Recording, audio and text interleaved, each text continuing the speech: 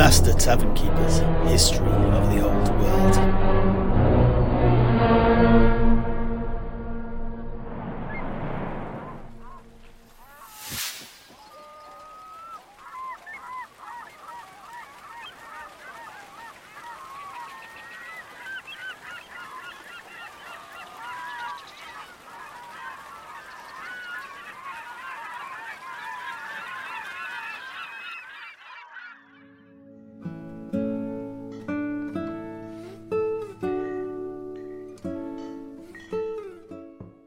Och, now wait to crow of the cock there.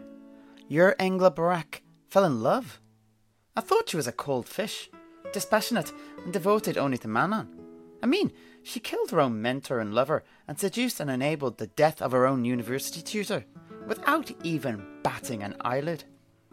I figured she had a heart of stone. Ah, well, what you say was true of Engla during that period. However, my mother said that this was not always the case though, and when she was younger still, she was far more passionate and hot-blooded.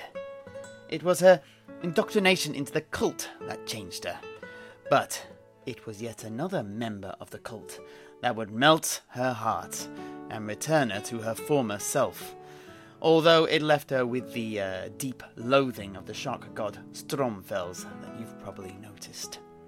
Anyway, Engla told the tale like this.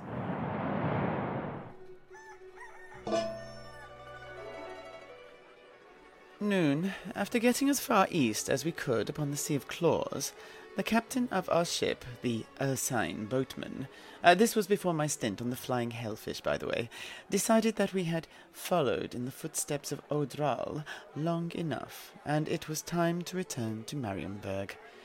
I tried to convince her otherwise, but Captain Redmond was a stubborn woman. But in hindsight, I am glad she was, although many was the moment I cursed her name. That was before I met my love.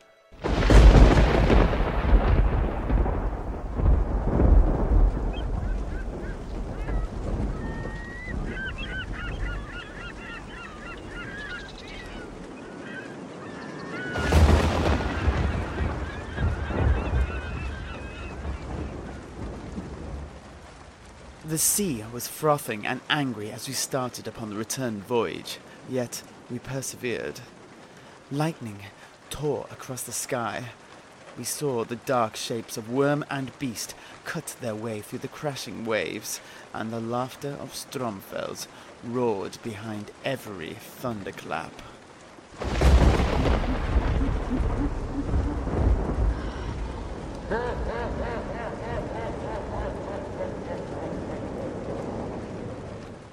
The conditions worsened, and it drove us closer and closer to the northern coast of Ostland. We weathered the storm, although we suffered a great deal of damage for our sins. But eventually, the weather improved, and we finally thought our troubles were over, not knowing that the worst was yet to come.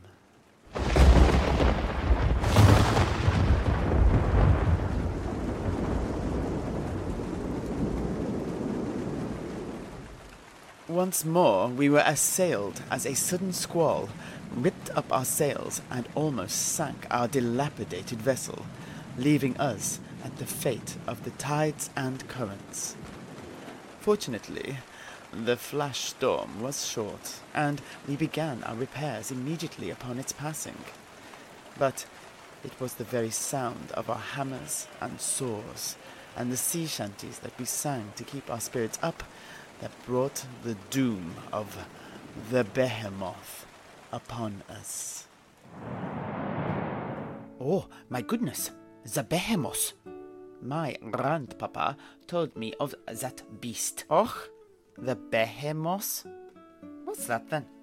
I think Heinrich actually means the Behemoth, and it is a legendary creature known to all who roam the oceans. Oh, yeah. My grandpapa said it was a white whale, larger even than the greatest of the gigantic three-pointed baleen whales. Well, I have hunted more than a dozen of those in my time, and I can tell you they are truly gigantic. Far longer than the whaling boat upon which we hunted them. Anyway, as I've got your attention, perhaps it's also worth mentioning that this behemoth is sacred to the cult of Manan, because of the white trident-like mark upon its head. Not that this fact helped Engla in any way. Oh, yeah. My grandpapa also told me that the Behemoth is one of the monarchs of the sea, a relic from a lost age, although I do not quite know what he meant. I suspect he simply meant that it was very old. Och, just now, wait, yet another crow of the cock there. Let me just see if I can get this right. It's just like a big whale then. Yeah, no. For a start, they say it has a gigantic single horn projecting from its head, much like those of the unicorn. Also, its teeth are huge. My grandpapa said that each was over 6 feet long and sharp as an elf blade. He also said that its hide was marked and crisscrossed by scars, and that 100 broken harpoons lay embedded in its back. Yes, indeed, I have heard the same. But, anyway, it was this monstrosity that the repairs on Engla Brack's boat had summoned forth. Noon, we had released our anchor not so far off the rocky coast of Osland. The sun was out, yet a sea mist clung to the waters. Above, the seagulls were singing the praises of Manan, and all seemed well, when suddenly they stopped, and all became eerily silent, apart from the roar of the sea. I noticed a flicker of movement in the water off stern, but it was already too late.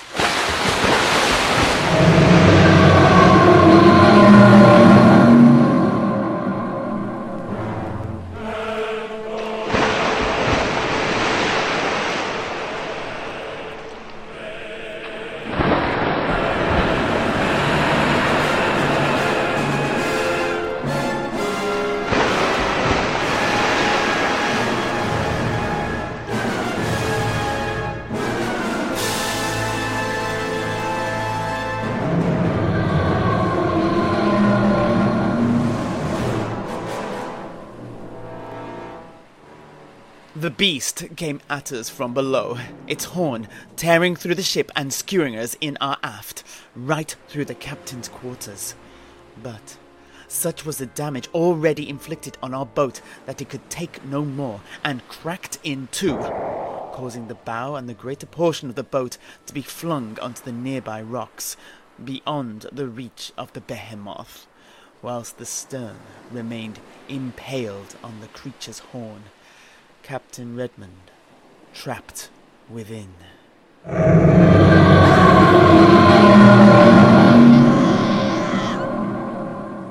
It circled our stricken shipwreck, swallowing whole both the dead and the living who remained in open water. But it could not reach us on the rocks, and soon, in frustration no doubt, it dove back beneath the waves, leaving the members of our crew who had survived the attack, few that we were, to our grim fate.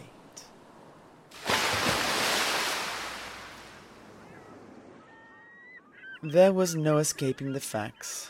We were going to die here on this lonely, isolated rock. The captain was gone, and the survivors turned to me for leadership. I was near despair, when suddenly words of Odral came to my lips unbidden. Let faith oust fact, let fancy oust memory. I look deep down and do believe. And what do I believe? I believe we will survive this. And that was when the miracle happened, and my own saviour came for me. The sea mist that had clouded our view suddenly cleared, and we spied the shore. I pulled out my telescope that had somehow survived the attack intact, and scanned the nearest part of the beach. As I did, I saw a bearded man, likewise staring at us through his own telescope. And no mere man, for by his blue-green garb he too was a priest of Manan. I then watched in surprise as he tore off his robes, lashed a rope he was carrying to a boulder, gripped the other end between his teeth, and plunged into the sea, as naked as the day he was born. I did not want to wait to be rescued, though. The rope he was carrying would surely not be long enough to reach us if he intended to help. I got my fellow sailors to search the wreckage for our own ropes and barrels, which we duly found. We tied one end to a large, jagged rock, and the other to a barrel, and hurled it into the sea. I too then stripped down to my undergarments, and dove into the cold Oslan waters after it, pulling myself along the rope to reach the barrel. I can swim, of course, but I'm no swimmer when compared to, many.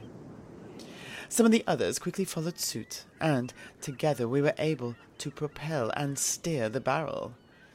I'll admit, I was struggling in the icy water, though, and so the others shoved me on top to give them directions. By now, the naked man from the beach had reached a buoy that was out off the coast, a simple floating barrel painted red, tied to a stone on the seabed. He lashed his own rope to the buoy before I caught his fiery eye. He wasted not a moment, and swam for us, his powerfully muscled body cutting through the waves like a harrow over tilled soil. He soon reached us, and I guided us all back to the buoy. From here we were able to tie all of the ropes together to create a lifeline all the way from the beach to our wrecked ship, and by sunset, our saviour, a man whose name we learnt was Harold Redson, a high priest of Manan no less, had personally helped every one of the survivors reach the shore.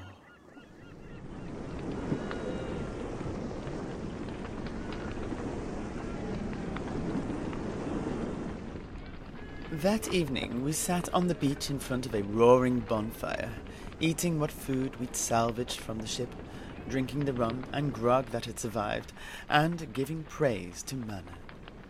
Redison and I talked and talked until near dawn, even as my shipmates fell into slumber. Oh, yeah, my goodness, what a rescue story! What happened next? I can almost taste the romantic potential. Aye, well, maybe.